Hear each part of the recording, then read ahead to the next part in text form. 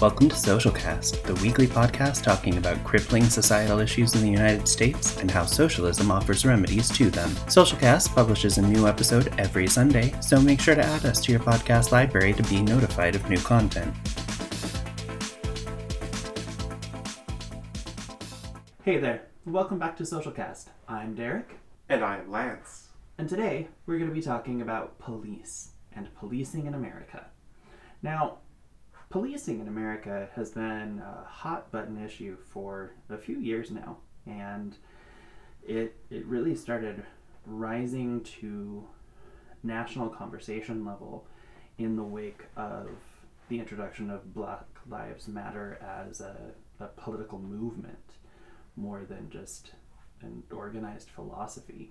And I think there's this idea in the public consciousness that the police have always been around, and that talking about the police and talking more specifically about this idea of defund the police or police abolition work is too controversial. We see right now on the national stage this pushback from more conservative Democrats, and of course from the right wing of the political spectrum. We see an immense amount of pushback against the idea of defunding the police or abolishing the police, specifically because they're so entrenched in this idea that policing is part of the fabric of American society. I think that what you said about the Black Lives Matter movement, to talk about the relationship between Black Lives Matter as a coherent social movement, specifically started by Alicia Garza, is important to an extent, and we also need to look at other instances in our recent history before that incarnation of the social movement, and other times that we have witnessed targeted police brutality against communities and people of color in America, specifically the LA riots. There was a series of riots that happened in Detroit in the 70s that was also just a huge turning point for policing in America. And this is all not talking about things like the Philadelphia bombing, where in 1985, the city of Philadelphia and its police department bombed a residence that was occupied by members of MOVE, M-O-V-E, which was a black liberation group. They used Tovex and C4 explosives, which ended up leveling almost 2 city blocks. And in addition to that, which is relatively recent, and honestly I'm not sure why it's not a bigger part of this conversation, but even further back before that, we have the Tulsa massacre. There was a thriving and affluent black community in Tulsa, Oklahoma, that was becoming a serious threat and competition to the white financial industries, and it was literally burned. And also bombed. And bombed. By plane. And that's a really integral part of understanding kind of the continuously adversarial role that the police play in American society. Because we know about Tulsa, but there's also Rosewood in Florida, an entire town that was run out because black people were building wealth for themselves. This really isn't a new phenomenon, and I think that really goes back to the roots of policing in America.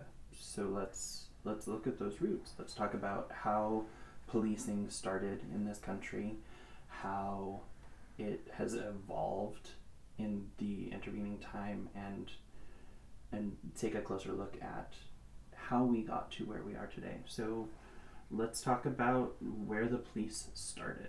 The origins of police in America can loosely be traced back to the night watchmen and guards of cities such as New York, Boston, Philadelphia, where they would appoint people sometimes against their will, to keep guard overnight while the rest of the people would sleep in their homes.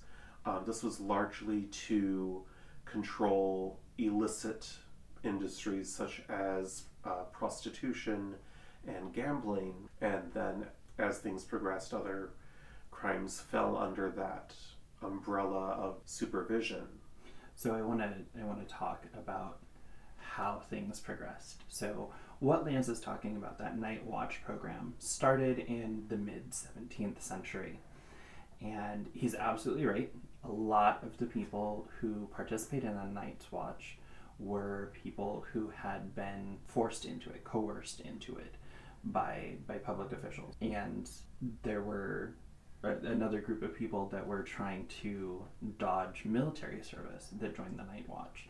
And those two groups, first of all, were frequently drunk while they were trying to do their job taking care of the city in the nighttime. But it wasn't until the early 19th century that we really started seeing an expansion of the idea of the Night Watch. And that's when cities like New York and Philadelphia started instituting a day watch as well. And in 1838, Boston created the first kind of modern American police force. It was an idea that quickly gained traction, and by about the 1880s, pretty much every major city in the country had a police force similar to what we know the police to be today. The only major exception being the southern states, where the police forces were built off of the remnants of slave patrols, really. And what we know of as modern policing was really a response to disorder due to increasingly rapid urbanization in northern cities. Because after the 13th Amendment was passed and slavery was outlawed, what we saw was an exodus of Black Americans from the southern states who had formerly been held captive as slaves, moving north out of that environment that was still thick with racial sentiment, and moving into cities like New York and Detroit and Philadelphia and Boston.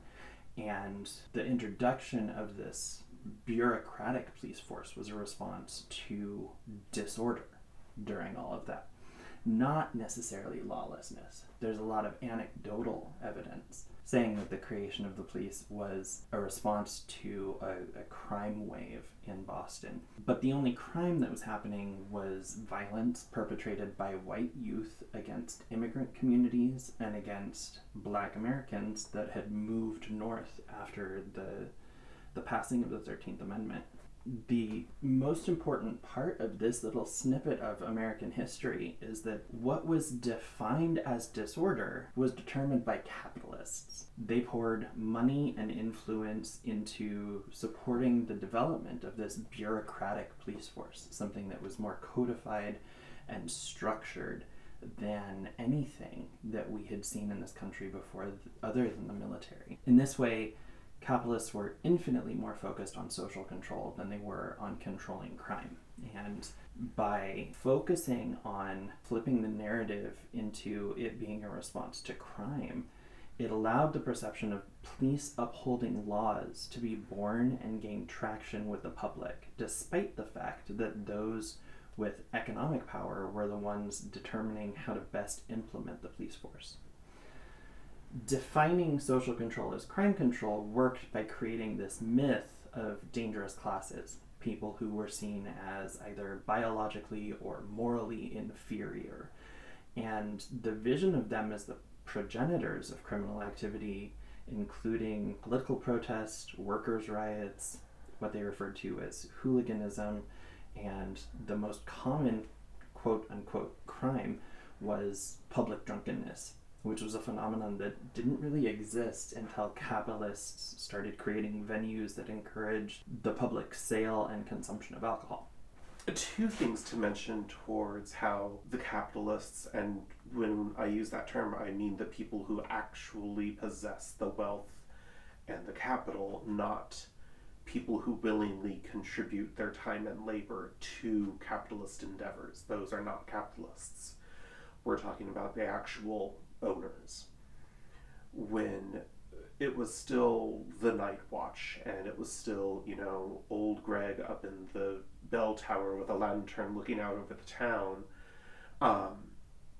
what often happened was the wealthy, the capitalists, the owners.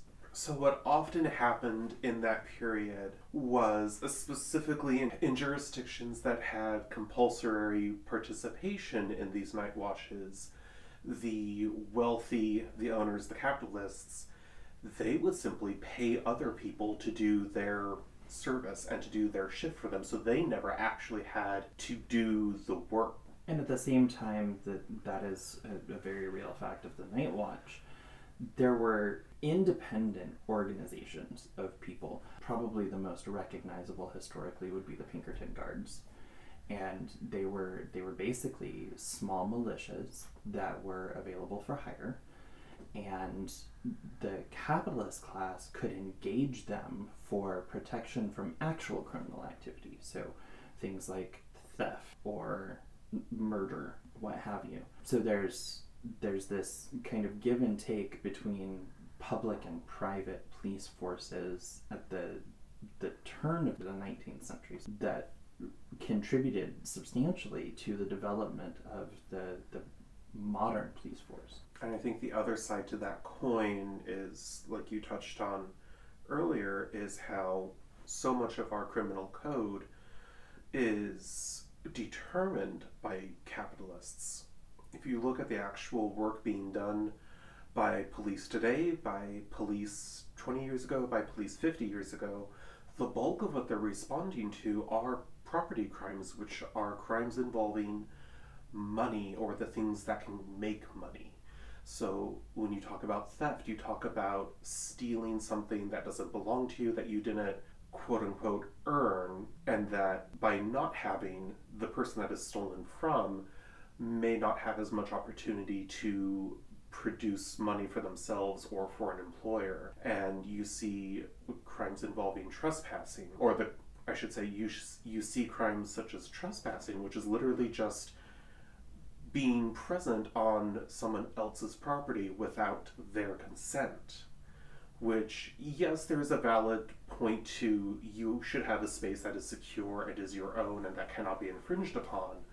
But there's also the idea that, if a space is unoccupied and unused and someone needs shelter, why can that person not be in that unused space? And you see so much police response to these sorts of crimes versus crimes involving actual violent physical harm to other people. And that also gets back to the root of how the police work.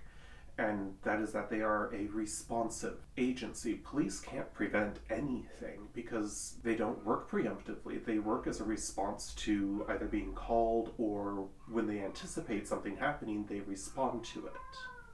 Yeah, I think you bring up a really good point about the police being a responsive agency, because we have seen study after study after study by independent organizations, by educational organizations, by citizen organizations that detail the simple fact that the existence of a police presence doesn't deter crime that was already going to happen. If somebody's planning to rob a convenience store and there happens to be a cop a block away, that convenience store is still going to get robbed because the police don't work as a diffusing force.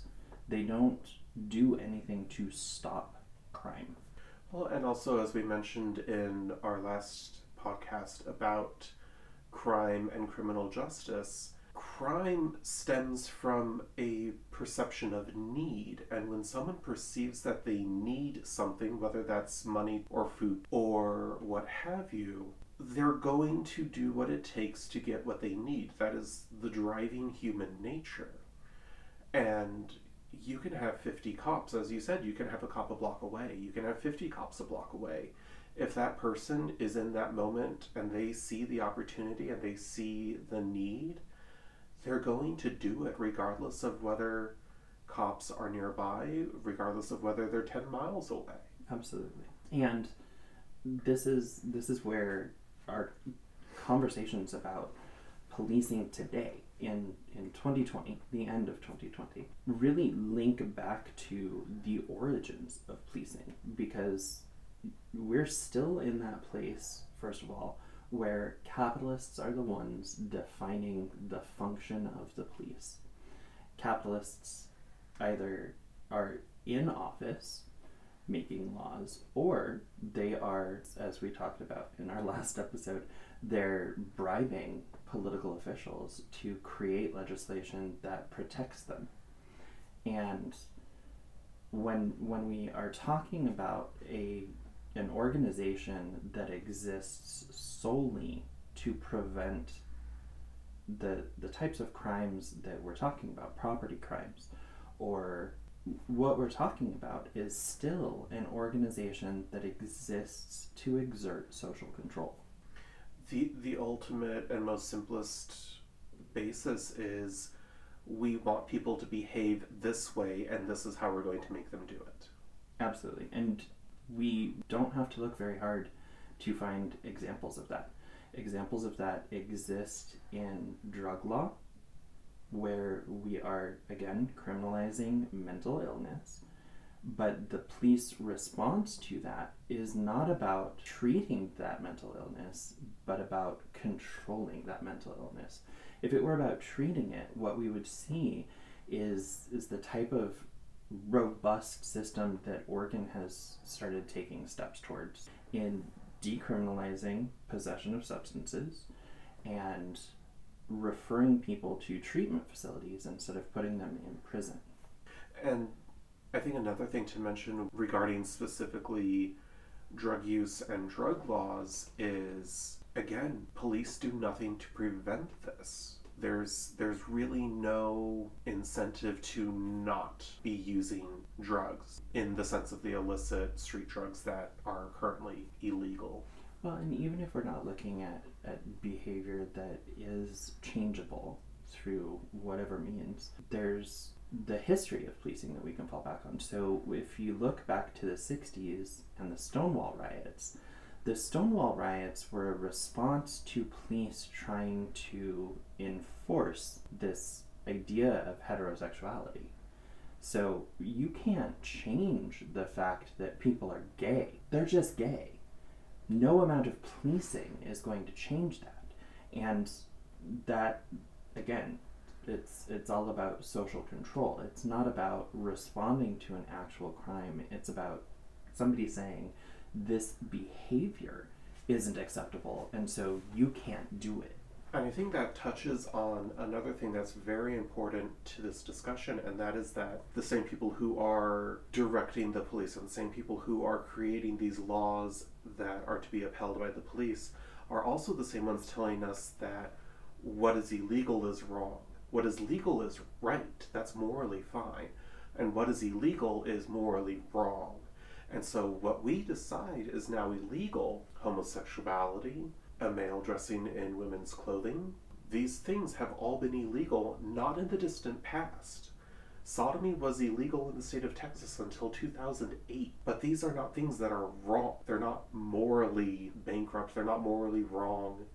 These are just the way people exist. And to build off that idea of morality, looking again, and I talk about this a lot, but looking again at addiction disorder, there's nothing immoral about mental illness. But by criminalizing it and using the police to enforce laws that really don't make any sense, we are taught to look at that thing, that mental illness of addiction disorder.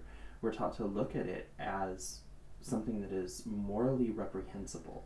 We are supposed to look at people who have succumbed to addiction with disdain because they are morally inferior to people who don't use drugs. It goes the other way too, where obviously moral behavior that has been criminalized is engineered to be looked down upon. If you want to continue in this model, you look back at World War II Germany and you look at the Holocaust, hiding Jewish people was a crime.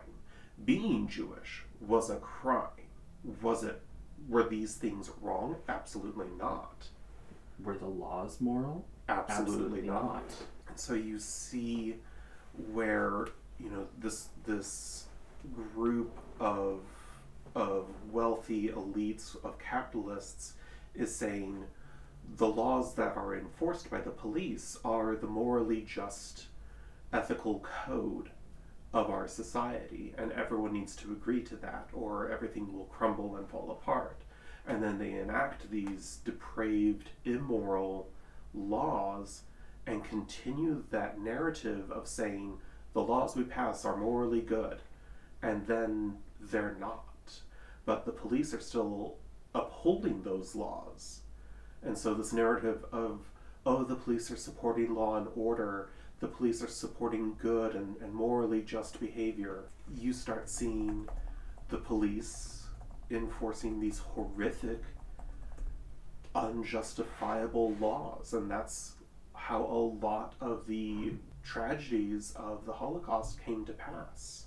So since you just mentioned this idea of law and order, I want to talk for just a really brief moment about how within the confines of American society, this call for law and order, this reliance on the police to enforce laws and create order, is really a dog whistle that right-wing and now centrist Democrats are using to enforce these ideas of social order, these concepts of, these people shouldn't be in the streets protesting in police brutality against black people. They shouldn't be having riots because the police killed another unarmed or innocent black person.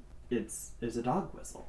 It's a way for politicians to signal to both other politicians and to people that rely on this social order for their continued existence, really. It's a way for them to signal that they are also interested in maintaining the social order. And that social order is undermined by labor movements. It's undermined by movements for social justice. So when we're talking about this idea of enforcing social order, there are myriad examples throughout history of that social order being undermined. Suffragettes are a perfect example.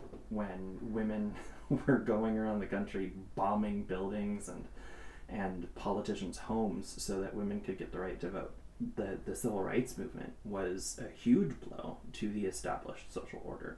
So were the Stonewall riots. So have been all of the Black Lives Matter protests and riots in response to police brutality. So thank you, Lance, for bringing that up. You're welcome. So one more slightly historic note that it would be irresponsible of us to not talk about while we're talking about the evolution of policing in America is the fact that from the very beginning of the Night Watch and the birth of modern policing in Boston in the mid-19th century, cops have always been more than willing to accept bribes to overlook activity that was listed as criminal. We saw this a ton during Prohibition. Cops were constantly accepting bribes to overlook people transporting alcohol across the country when alcohol was deemed illegal. Constitutionally illegal. Constitutionally illegal. And that is 100% something that continues to this day. And we see that we see that manifest in police unions and police associations accepting donations, again, bribes, from these moneyed interests to continue doing the things that they're doing in the face of adversity and pushback from the public. While talking about moments in the history of the evolution of police, we also are really obligated to look specifically at the 2001 legislative measure known as the Patriot Act, signed into law by George W. Bush and then renewed by Barack Obama. And it was passed as a response to the September 11th terrorist attacks of that year of 2001, leading up to our military response to those events. And what happened as a result of the Patriot Act was this enormous well of money suddenly came into existence that was made available to local police forces, with the very broadly interpreted caveat of, if this is, if your agency is fighting terrorism and this expense is related to fighting terrorism, you can use this money to make your purchases. And this resulted in larger police bureaus, more actual police officers were added to the payroll, more advanced guns and ammunition were required. And in many of our, I don't even want to say our larger cities, but even our mid-size and smaller, larger cities, they were able to purchase armored troop carriers. They were able to purchase things that basically amount to tanks and use these in day-to-day police effort. These are clearly not being used in counterterrorism or as a response to terrorism. Salem, Oregon has not been a victim of a terrorist attack. Kent, Washington has never been victim of a terrorist attack. And yet these police forces of these mid-sized cities have these incredible pieces of technology and these pieces of warfare that up until this point we did not see outside of the battlefield. These were weapons of war, engines of war that were brought literally from the battlefield in some cases, where either the battlefield had progressed to a point where they did not need them and they were resold to local police departments, or just, this is an item that is more often used by military forces and it's now available to police. And we continue seeing an industry that has cropped up around this idea of the militarization of police. Just a couple of weeks ago, I learned of a company in Florida that takes Bobcat tractors and turns them into armored response vehicles. They come with all manner of, frankly, terrifying attachments to protect police officers and allow them to attack people while being protected. And it's this hyper militaristic vehicle that local municipalities can buy for $250,000.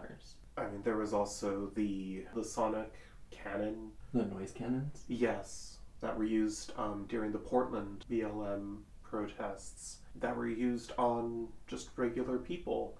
And these are weapons that are rarely used in the battlefield because they are very much considered not appropriate in the global theater and the global opinion on what is acceptable in warfare. This device is not really considered useful, or not, I shouldn't say it's not considered useful. It's not considered appropriate to military engagement because it doesn't eliminate the target, so it's not really accomplishing something there. It's just causing pain and agony in the target, which if that's what the intent is to cause pain and agony, why are we using this on American citizens? Well, and the same argument can be made against tear gas, which is banned by the Geneva Convention. Absolutely. The kinds of gases that we saw deployed widely across the country during the BLM protests this year, they're banned on the field of war. They are, if you use them against an opposing military force, you are committing a war crime, and they are put to use against American citizens. Why? Regularly.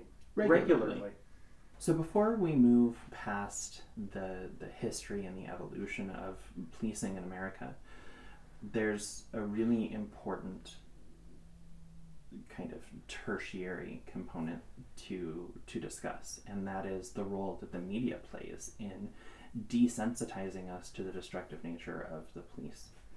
And that is done not only through daily news broadcasts, but through actual story media. Everybody knows of Law and Order. Everybody knows NYPD Blue. There are fistfuls of examples of movies and television shows that glorify and really elevate this idea of the police as the thing that is keeping society from falling apart around us. And it's a very irresponsible narrative to perpetuate, because there are so many ways in which the police historically have been misused to subjugate people. They've been misused to keep people from living their lives, and they've been misused to enforce laws that are morally abhorrent. And one perfect example of police enforcing immoral laws pertains specifically to the theft of food, because capitalists have advocated for this idea that stealing food is wrong because it steals profits from them. But when you're looking at something that doesn't exist in a moral vacuum, and you've got on one hand this concept of stealing is immoral, and then on the other hand you've got this concept of letting people starve to death when you have the means to solve it, but you refuse to because they can't give you money in exchange for food, which one of those two things is more morally objectionable? Because for me, it's going to be letting people starve for no reason. It's the refusing to feed people for me. So, what's the world look like without police? Chaos, anarchy, mayhem. That's the fairly stereotypical right-wing response. But those are responses from people that haven't looked into what police abolition looks like. They're responses from people that are solely reactionary. They're not based in education, they're not based in data, they're not based in science and studies. If you want an actual real world, not projected, not CGI, not in your own little brain, image of what America will look like without police, and this is going to be difficult for people who live in the Pacific Northwest because we have urban growth boundaries and we don't really have suburbs, but look at a traditional mid-America suburb. You don't even have to go that far from where we are here in Oregon. Just over the river in Vancouver, they have traditional suburbs. Yes, true. And you don't see a police... I mean, you see them on the streets from time to time cruising along, but they're not shining their lights in people's yards. They're not hovering over your house with a helicopter. There's no stop and frisk while you're walking your dog around your neighborhood. So you may see a police officer from time to time, but it is not a frequent, daily, fear-inducing part of your day. In fact, it's so infrequent that when you see a police officer in a suburb, you immediately become concerned about why they are there. You see thriving and robust after-school programs. You see major community investment. And not in the terms of the city of such and such has invested a $50,000 grant into such and such. It's actual neighbors and neighborhood associations are actually putting money together to say, we'd like a basketball court for our local park. We're going to build one, and here's, I'm going to put in a couple hundred, my neighbor's going to put in a couple hundred. We're all going to come together and say, we want a basketball court in this park, and we're going to make it happen. And it's not just community investment, but also community engagement. When you're looking at these more prototypical suburban communities, the people that live there are more engaged with their neighbors. They're more engaged with their local community associations. They're more engaged with every aspect of their little microcosm of society. And they manage to do it all while maintaining a very low crime rate and an almost non-existent police presence. So why is that? Well, if you want to look at the typical suburban resident, and you control for all other factors, meaning you control for gender, you control for race, and you control for ethnic background, national background, religion, etc. You control for all of that compared to a more inner city resident, and the only major difference you're going to see is educational background and wealth background. I think one of the biggest differences that we see outside of socioeconomic statuses between suburban communities and more inner city communities is the role that the police play in disrupting life cycles within urban communities. We know that urban communities are over-policed. We know that. We know that members of marginalized communities are 5 to 8 times more likely to have routine interactions with the police. And they're substantially more likely to have those routine interactions go poorly. And the role that the police play in enforcing that social order that I've talked about a lot tonight within inner city communities is heightened because historically those have been the communities that not only have been labeled as dangerous, but that have been the most economically disenfranchised. They are the communities that are not able to meet their needs. And so there is a direct one-to-one correlation between the existence of these communities that society has kind of shoved off to the margins and the existence of an increased police presence in urban communities. When you're looking at the suburbs, first of all, you can't control for those things that you listed because the simple fact of the matter is that historically, suburban communities are white communities. That was planned. That was enforced. So when we're looking at these suburban communities, we know that a large number of the suburbs in northeastern states were planned in response to the black migration from the south to the north at the turn of the century from the 19th to the 20th. And we know that those suburban communities were very strictly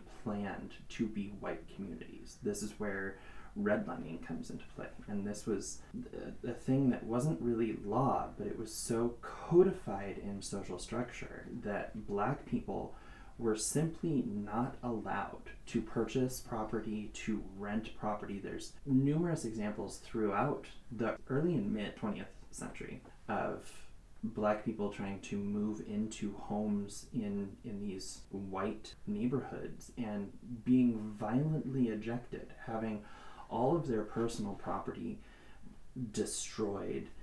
In certain cases, in Chicago, there was an entire tenement building that was burned to the ground, displacing numerous white families because a black family was being allowed to move in and rent an apartment there.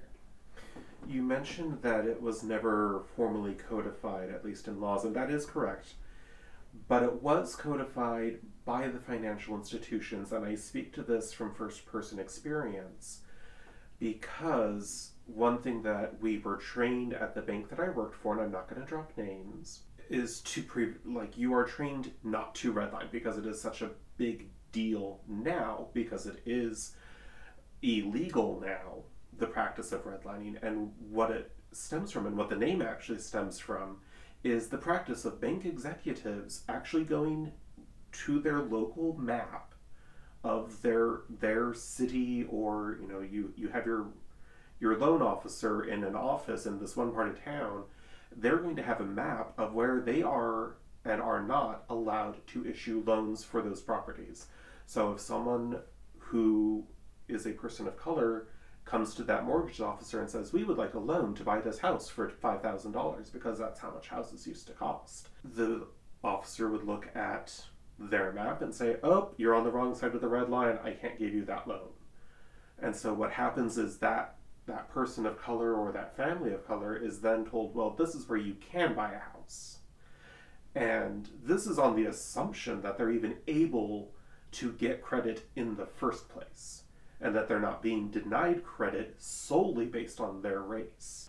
And so this practice was absolutely codified in the banking establishment, where it was a physical, real-world application where these mortgage officers and these bank executives were actually told, you do not issue lines to black, or you do not issue loans to black people for properties on this side of this line.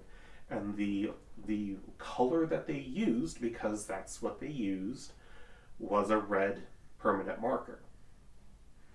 So that is where the term redlining comes from, and it is a literal demarcation between where bank executives want white people to be able to live and where they want to keep black people.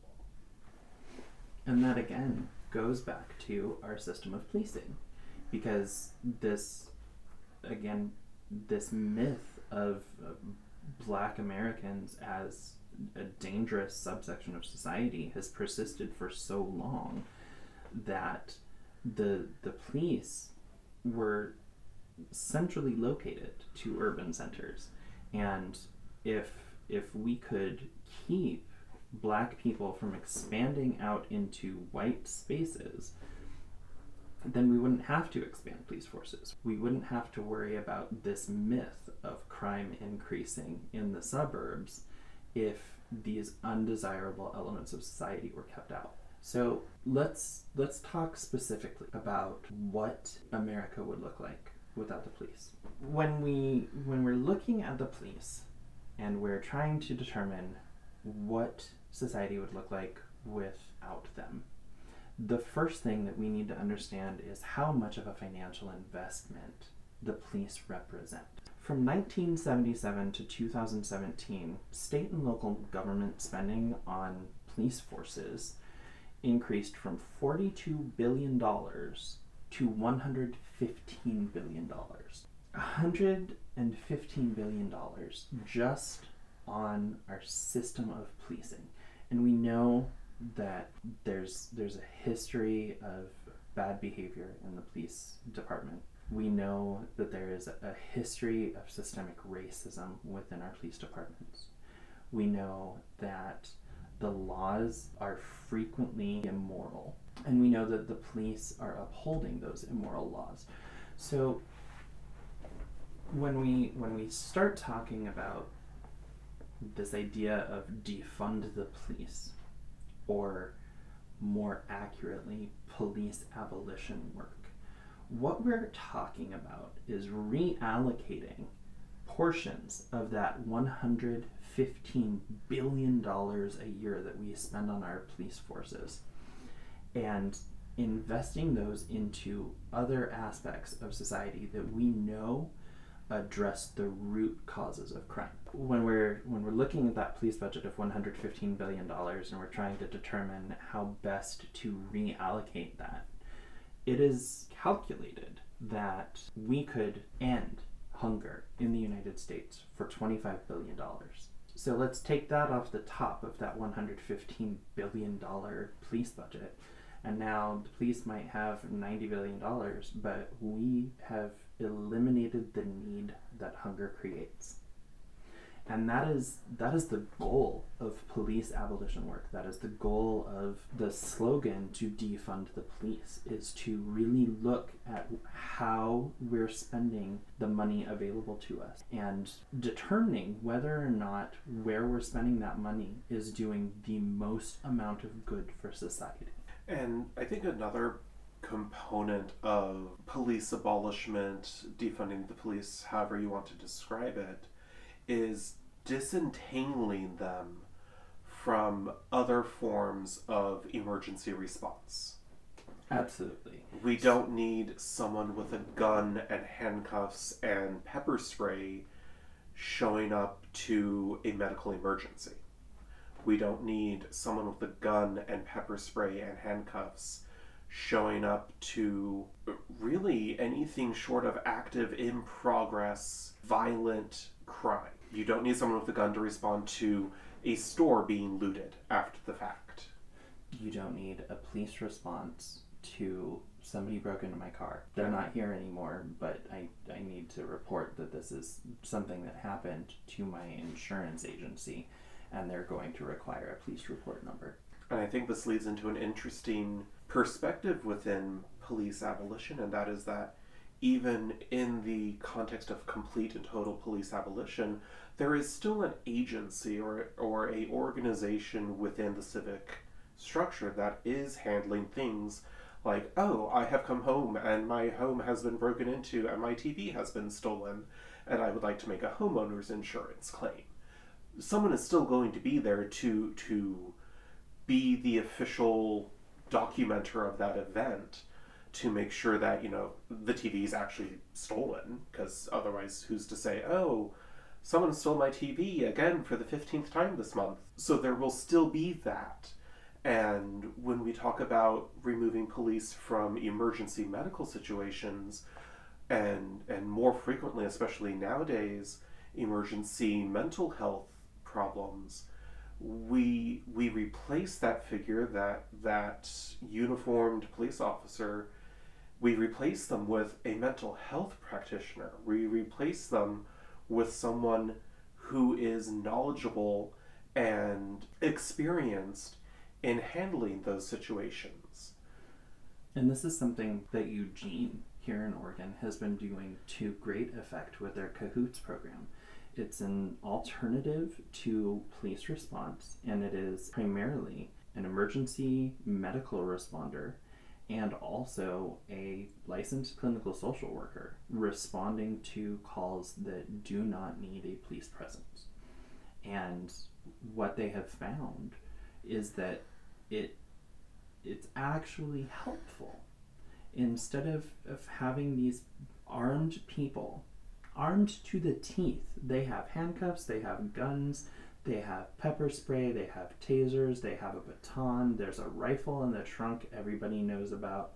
Instead of having somebody that represents a very aggressive threat respond to these calls for someone having a mental health crisis, having someone that can actually meet them where they are and work them into a more calm state and help them get access to the resources that they need is infinitely more efficacious. The trial program for Cahoots was so successful that it was expanded very quickly, and now a similar program here in Portland, the Portland Street Response, is being piloted in a number of small neighborhoods that have historically high rates of calls, 911 calls, for houselessness, for mental crises, for all of these different situations that just don't require a police presence. And I want to go back to something that you said a minute ago, which is that eliminating the role of the police officer in these situations does not eliminate a response. And I feel like that is always the objection that comes up when we talk about defunding the police, abolishing the police, so on and so forth, is, oh, well, who's going to answer the phone when I call 911? There's still going to be someone answering the phone. There's still going to be someone responding.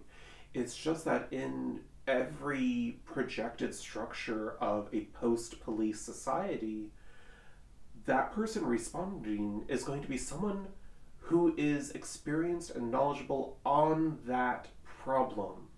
If it's a mental health crisis, it will be a mental health practitioner responding.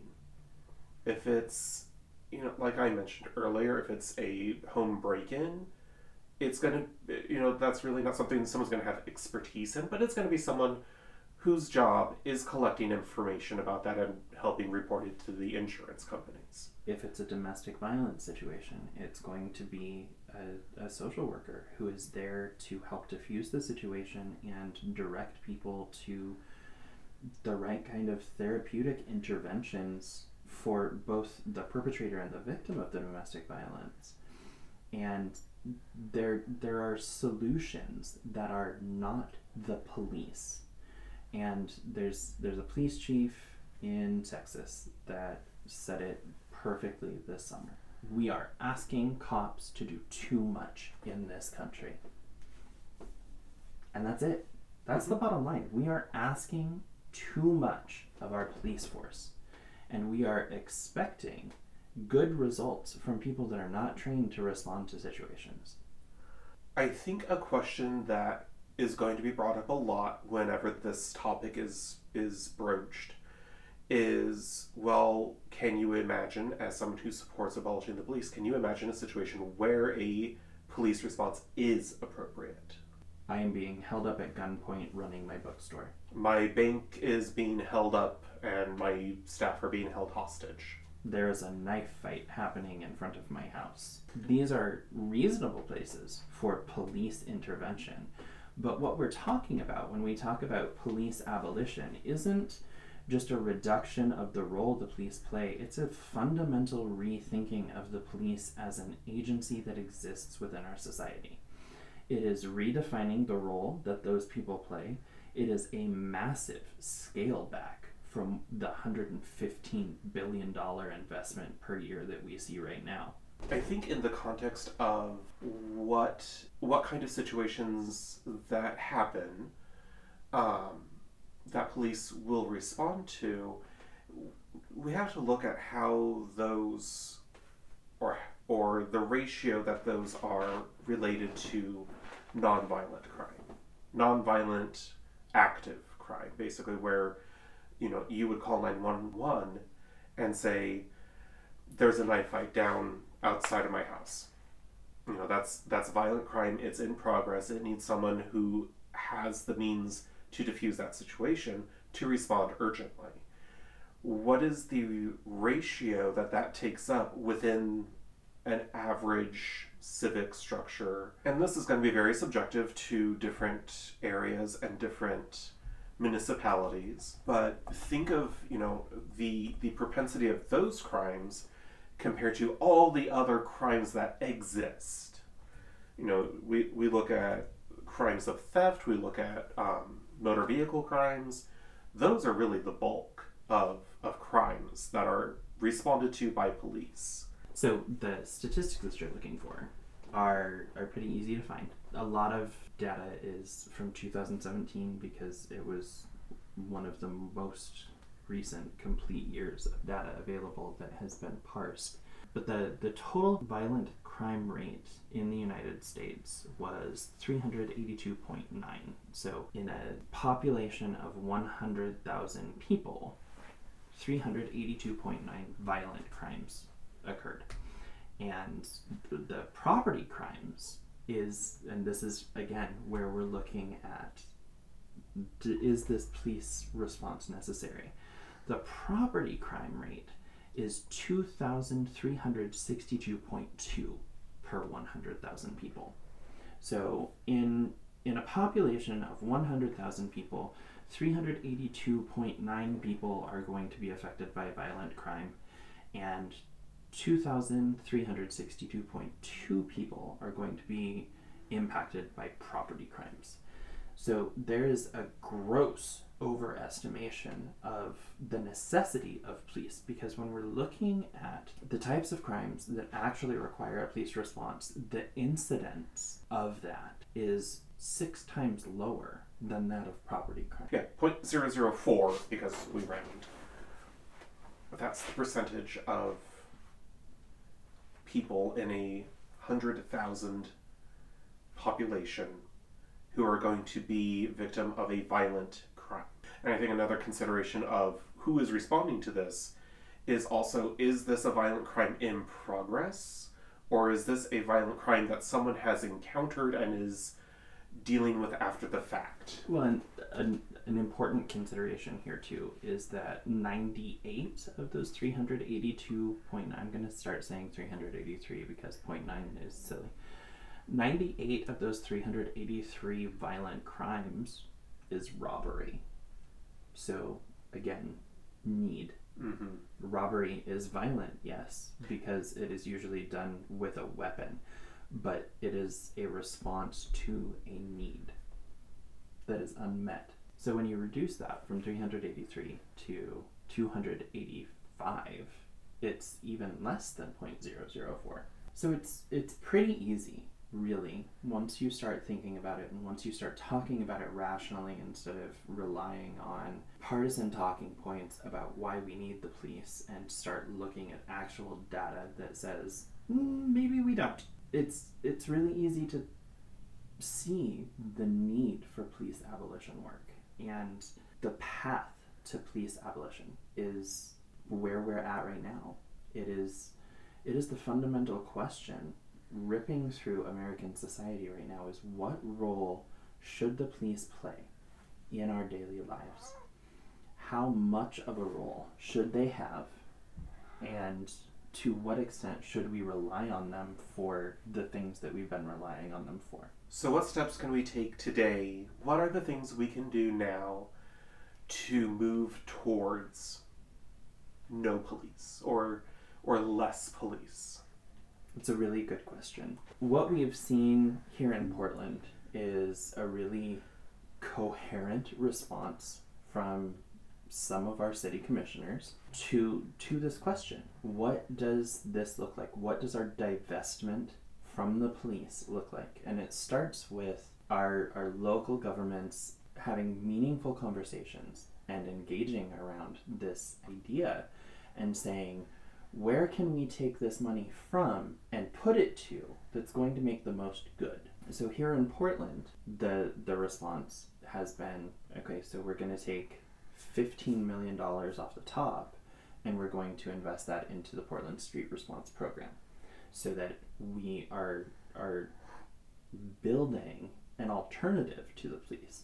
And this is really what local municipalities need to be doing. They need to be looking at how they're spending the money that they have and asking, what are the alternatives to this? What are ways that we can spend this money that are going to be more socially responsible? And a lot of that is going to come down to community engagement. Every local government hosts listening sessions, and they solicit public input at these meetings. And especially now in the time of COVID, these meetings are done on digital platforms. It is ridiculously easy to participate in them. You don't have to leave your house. You don't have to worry about what you look like over much. You can just hop on and say the things that you want to say and advocate for the things you want to advocate for. And by getting the public engaged in these discussions that our political officials are having, we can start meaningfully changing the trajectory of our future.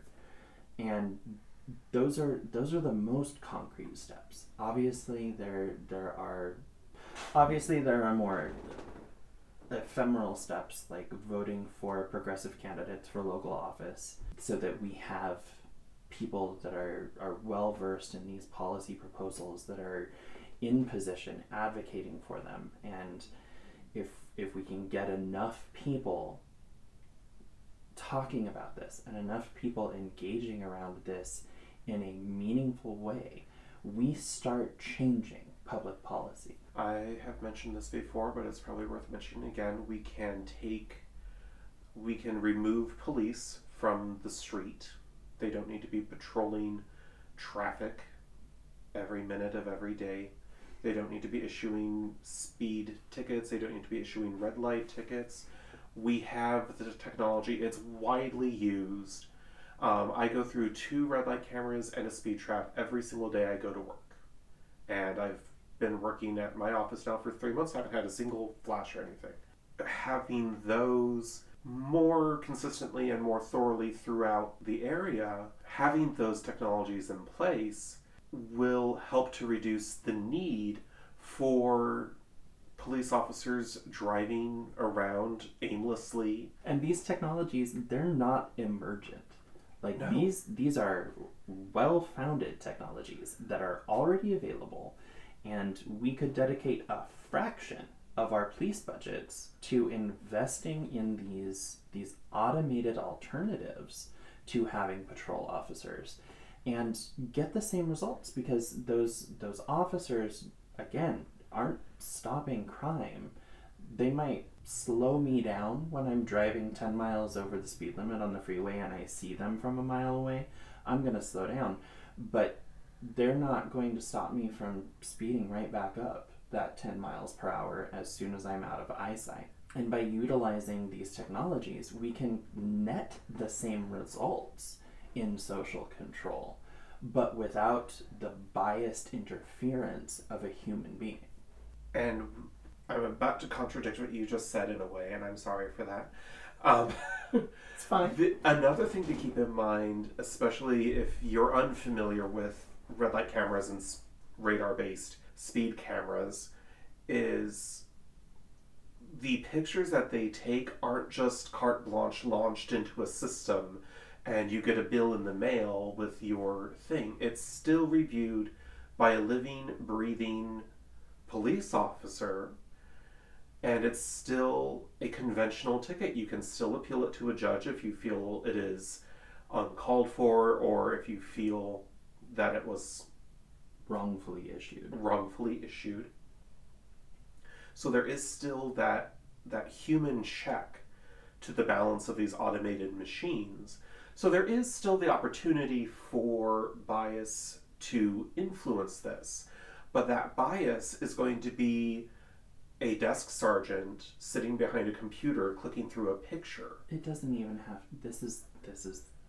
it doesn't have to be a police officer. Absolutely not. This can be a civilian function. This can be somebody who makes $60,000 a year instead of somebody who makes $220,000 a year.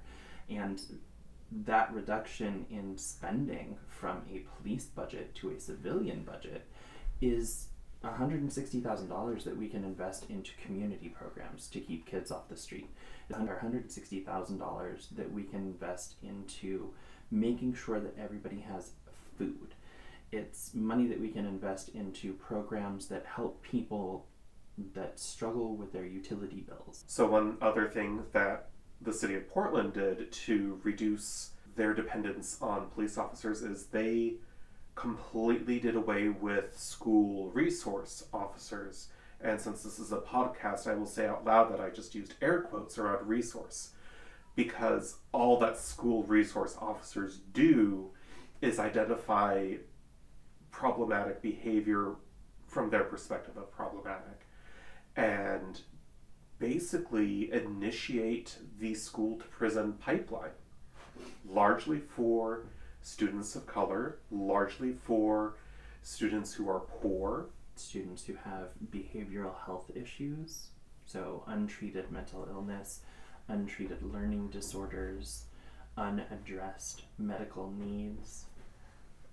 And so it's a way to jumpstart getting these people into the prison system and to jumpstart dismantling the chance of that student's family from breaking the cycle of generational trauma and generational poverty by destroying that student's chances, even if they do somehow manage to not go to prison, or if they only go to prison for a brief period.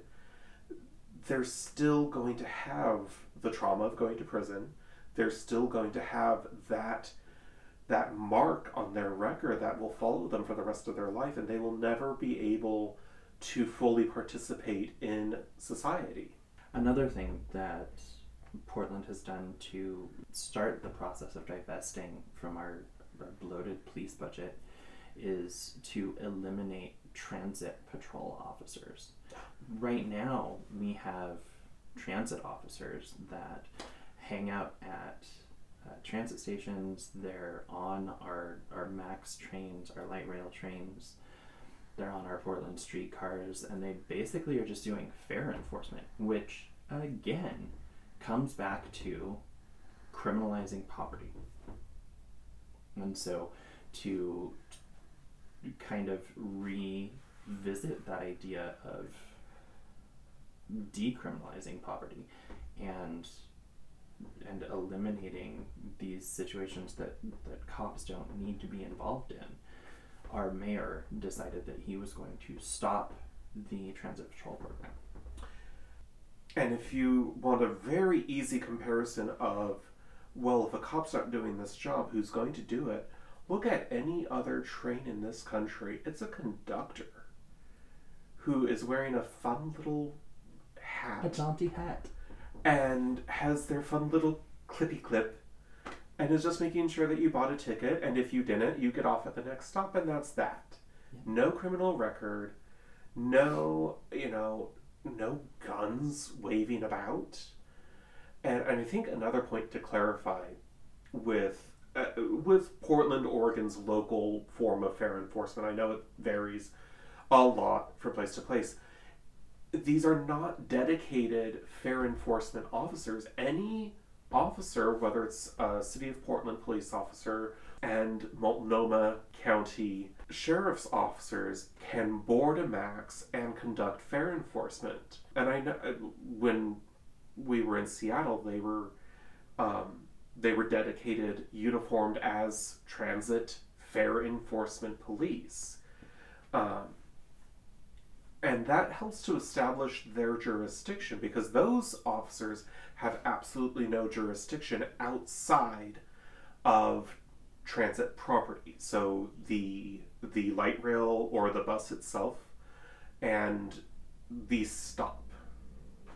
Whereas with Portland's model, where you have regular city police or a county sheriff doing this, their jurisdiction extends to the city line or to the county line. And if they, start targeting one person who perhaps doesn't have their fare and they pull them off the train, that's not the end of it. They can continue to harass and continue to target that individual even off of the transit agency's property. And in that specific instance of removing police fare enforcement, that's another small thing that can be done that can net positive social benefits, because instead of spending millions of dollars each year on an armed transit enforcer, we can send that money to our local transit authority and they can use that to reduce fares or to offer tickets to people who experience economic hardship. So these things are all intricately intertwined with each other. What are other steps that we can take? So, fun little update on my car insurance app is you can actually send them pictures of your accident. Mm-hmm. And yes, you still have to have a police report number, but, and I will give this to Portland Police, your car accident, provided that no one was injured and that there wasn't damage to physical property beyond the two cars or whatever involved in the accident, or if it was like a hit and run or something like that, again, where no one was injured, you can do your accident report completely online, get your accident number, and then send that to your insurance company with photographic proof that you have taken with your lovely, camera in a pocket. And they process everything. You never have to deal with an officer on site. You don't have to wait for the officer to respond, first of all. You don't have to wait for an insurance agent to come to you and verify the loss of property. So that's actually another step that can be taken to reduce the necessity of the police, is by contacting our insurance companies who have decided that a police report is necessary and advocating for them to change their policy. This isn't law. There's no law that says an insurance agency has to receive a report from the police about an accident. That's not codified anywhere. That's just something that they arbitrarily decided on. So if we can contact, and this goes for any organization that requires any kind of information from the police, if we can contact the people that are responsible for making decisions in whatever way we can, through email, through a letter writing campaign, through phone calls to a person, we can advocate for them changing that policy so that we can further embrace the divestment of ourselves from the police. Big point of relevancy on changing things to a point that they don't need police verification of an occurrence is for the Oregon Victims Compensation Fund, which is a way of victims of violent crimes, most often sexual assault and rape, to offset the cost of supporting them through the after trauma. And that can be everything from medical bills, which I've had to see and deal with firsthand as the other side of it, as the medical side of it. And it can also deal with lost wages from having to miss work, pretty much any expense that can be justifiably tied to the crime and the trauma that occurred because of it.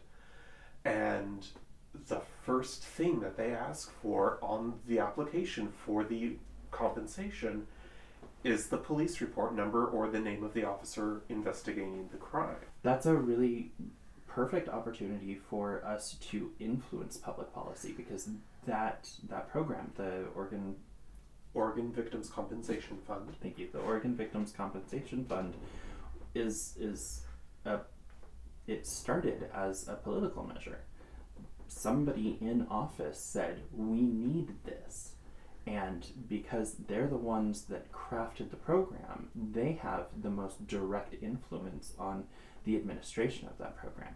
So, again, we can call representatives, we can call our governor's office, we can email these people, we can say, hey, this policy enforces an unnecessary reliance on the police. Is there a way that we can change this so that that is not the case? Any other key essential points we should make? All cops are bastards. All cops are bastards. Even your uncle. Especially your uncle. Your uncle. Oh, and while we're doing that, because I'll be honest, I was late to the ACAB train. I was in that group that said, I can't lump all police officers into this statement of all cops are bastards. But I can, and I'll tell you why I can. Because even a good person who just happens to be selling their labor as a cop took an oath to uphold the laws that they uphold. And when you take that oath, you are pledging your allegiance to a set of laws that are fundamentally biased, that are fundamentally wrong, and that are fundamentally bad. So just because you have a good person, maybe it's your uncle, maybe it's your dad, maybe it's your boyfriend, just because it's a good person working as a cop, that person is still a bad cop. This idea of a good cop simply, it doesn't exist. It's a logical fallacy. Because these are people that are pledging themselves to uphold unjust laws. I remember after George Floyd's death at the hands of the Minneapolis police. It was Minneapolis, right? Yes. After his death at the hands of the Minneapolis police, I remember there was a petition circulated around inside the police force to condemn the actions of that specific cop and the other cops who were on scene. And out of the some 900 officers on payroll with MPD, I think it was 14 actually signed it. So those are the good cops. That's it. 14 out of over 900. So the phrase, all cops are bastards, it's true.